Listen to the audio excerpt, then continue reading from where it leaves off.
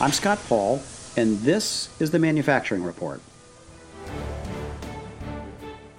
Here at the Alliance for American Manufacturing, Made in America is near and dear to our hearts.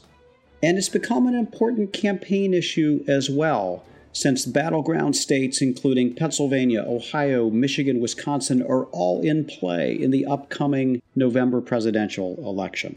That's why I've asked two of my colleagues from the Alliance for American Manufacturing, Scott Bowes, who is our Senior Vice President for Government Affairs and Policy, and Elizabeth Brotherton-Bunch, who is our Senior Vice President for Communications, to join me on the podcast to talk through the claims the candidates are making about manufacturing, Buy America, and infrastructure. First, let's hear the candidates in their own words. Here is Donald Trump from the signing of a Buy America executive order back in 2017. This election, the American people voted to end the theft of American prosperity. They voted to bring back their jobs and to bring back their dreams into our country. In just a few moments, I will be signing a Buy American and Hire American executive order. You haven't heard about that in a long time in this country. With this action, we are sending a powerful signal to the world. We're going to defend our workers, protect our jobs, and finally, put America first. Joe Biden has his own Made in America plan. Here's him recently describing it in Michigan. I do not buy it for 1 second that the vitality of American manufacturing is a thing of the past. American manufacturing was with a functioning arsenal of democracy in World War II, has to be part of the engine of new prosperity in America now. So today, I'm releasing a blueprint I think the press has, how to create millions of good-paying union jobs, building products and technologies that we need now and will need in the future. And it starts with a pretty basic idea. When we spend taxpayers' money, when the federal government spends taxpayers' money, we should use it to buy American products and support American jobs. Hey, Scott and Beth, welcome to the podcast. Good to be here. Scott. Great. So let's talk about what the presidential candidates, Donald Trump and Joe Biden, are doing and saying about infrastructure and Buy America. And Scott Bowes, I wanted to ask you first, because we heard that clip of Donald Trump talking about a Buy America, Hire America executive order. And we will recall that I think virtually every day on the campaign trail back in 2016, he would utter those words. So what, in fact, did the Trump administration do on Buy America, Hire America? And did he fulfill the promises that he made back in 2016? Well, Scott, President Trump, and even before that, then candidate Trump, as you heard, reiterated, will follow two simple rules: Buy American and Hire American. And that clip was on a day when he signed the first of three executive orders that, at the end of the day, as I'll note, really had very little meaningful impact. I would describe them as public displays of inaction.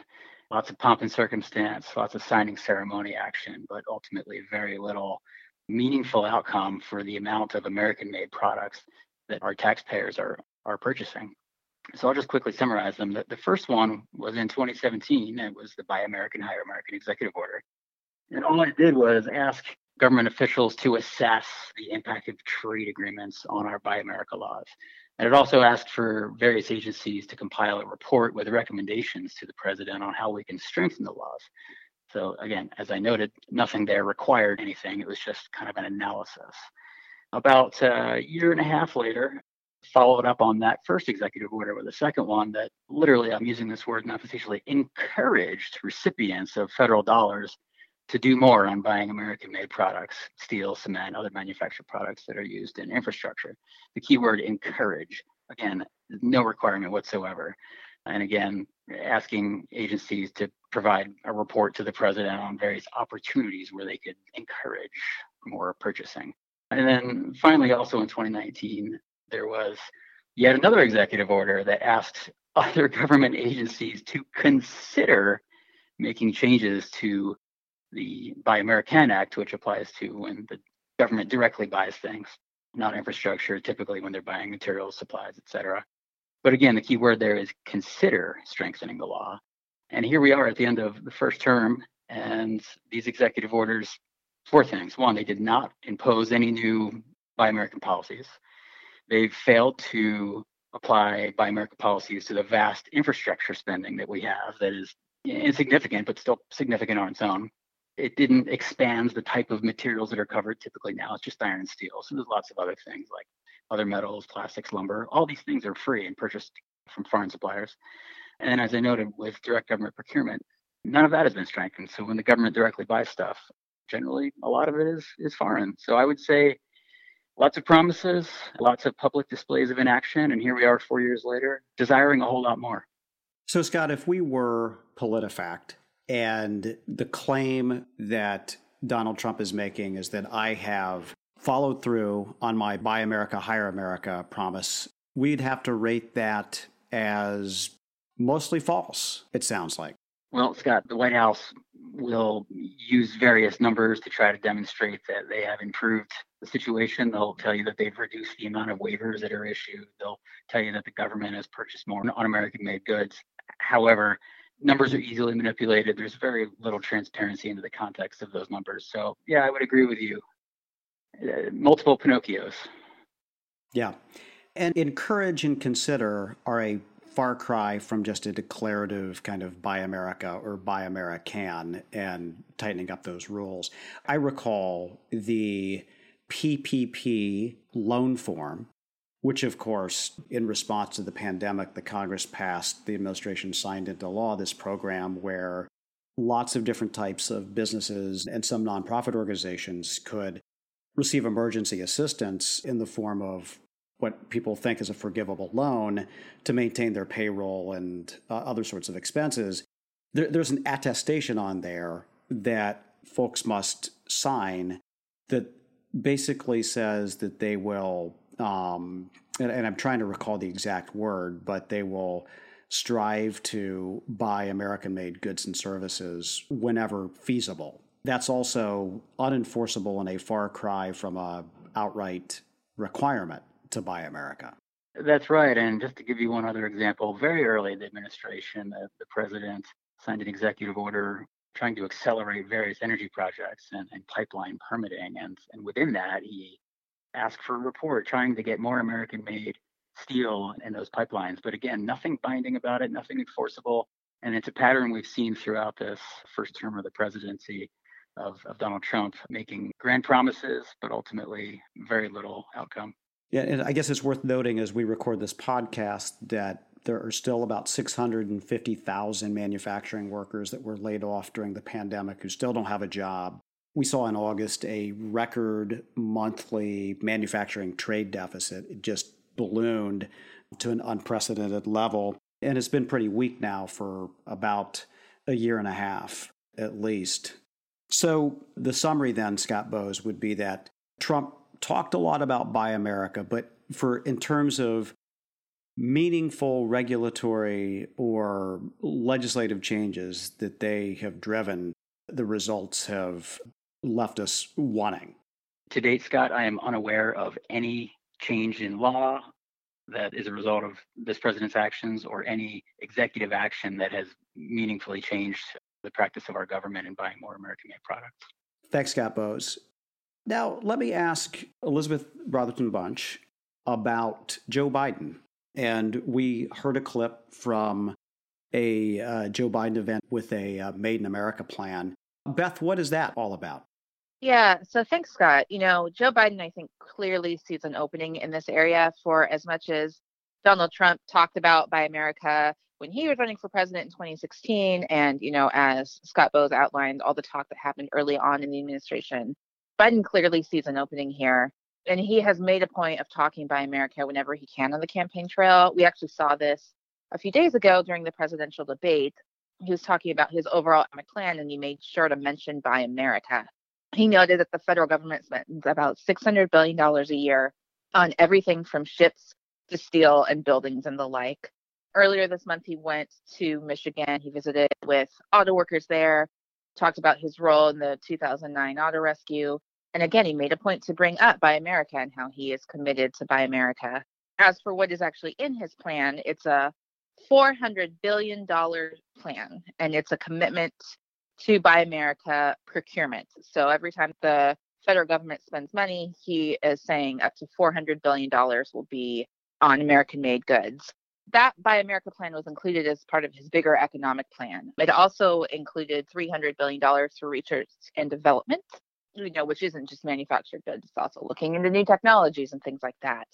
And together, Biden is promising that the $400 billion Buy America procurement plan and the $300 billion for R&D will create up to 5 million new jobs, many of them in manufacturing, not all of them, of course. Some of those will be in research and development. So, they're pretty big ideas, but he clearly is committed to this notion of Buy America, is promising to put Buy America provisions in place should he get elected. And he keeps talking about it. We keep seeing him talking about it. So he clearly, again, sees an opening to go after Donald Trump on this. It's interesting because there was a lot of speculation that Joe Biden would kind of revert to the form of National Democrats of decades ago, where they would look a little more global, international. But it sounds like Biden has kind of leaned into this, and particularly in some of these manufacturing states like Pennsylvania, Ohio, Michigan, Wisconsin, sees a real opening here because what the Trump administration promised, they didn't really deliver on, and that's coupled with kind of a higher than normal unemployment rate in manufacturing right now. Yeah, I think that's true. Because of the coronavirus pandemic, Joe Biden isn't out campaigning probably as much as he'd like. He's spending a lot of time in Delaware doing work from there. But when he goes out on the trail, when he actually goes and visits with voters and gives speeches and stuff, it's happening in a lot of industrial heartland states. He's gone to Michigan.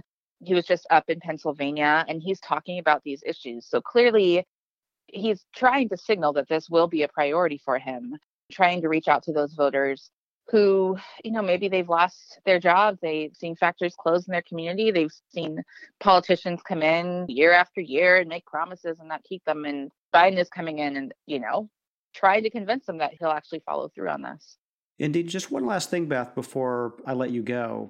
I know we may not see another debate given the president's health situation right now, but in the debate in Cleveland, there was a claim that the president made about creating 700,000 new manufacturing jobs. How did we rate that? And I guess how did PolitiFact rate that claim? Yeah, so I think we rated that as false. You did see some big job gains, I think, in the first year and a half of his administration. I think it was like 450,000 new manufacturing jobs. But a lot of people have attributed that to actually the Obama administration and the economic growth that you saw during the tail end of Obama's second term. And then the sector started to slow quite a bit. Just before the pandemic hit earlier this year, there were already signs that manufacturing was in a recession. We saw some months where growth was really sluggish. There weren't that many jobs or declines. And then, of course, the pandemic and the shutdowns just changed everything. The latest jobs numbers from September show that manufacturing is still down about 650,000 jobs. So 650,000 factory workers who lost their jobs at the start of the pandemic still aren't back at work. So we have a long way to go to just get back to where we were, let alone seeing like really strong, steady growth. Thank you. We know these issues matter to a lot of voters, particularly to working class folks over the country. And so, Scott and Beth, I'm glad that you could shed a little light on what the candidates have said, what the candidates have done, and what some of the facts are. Thanks again for joining us on the podcast. Thanks, Scott. Thanks.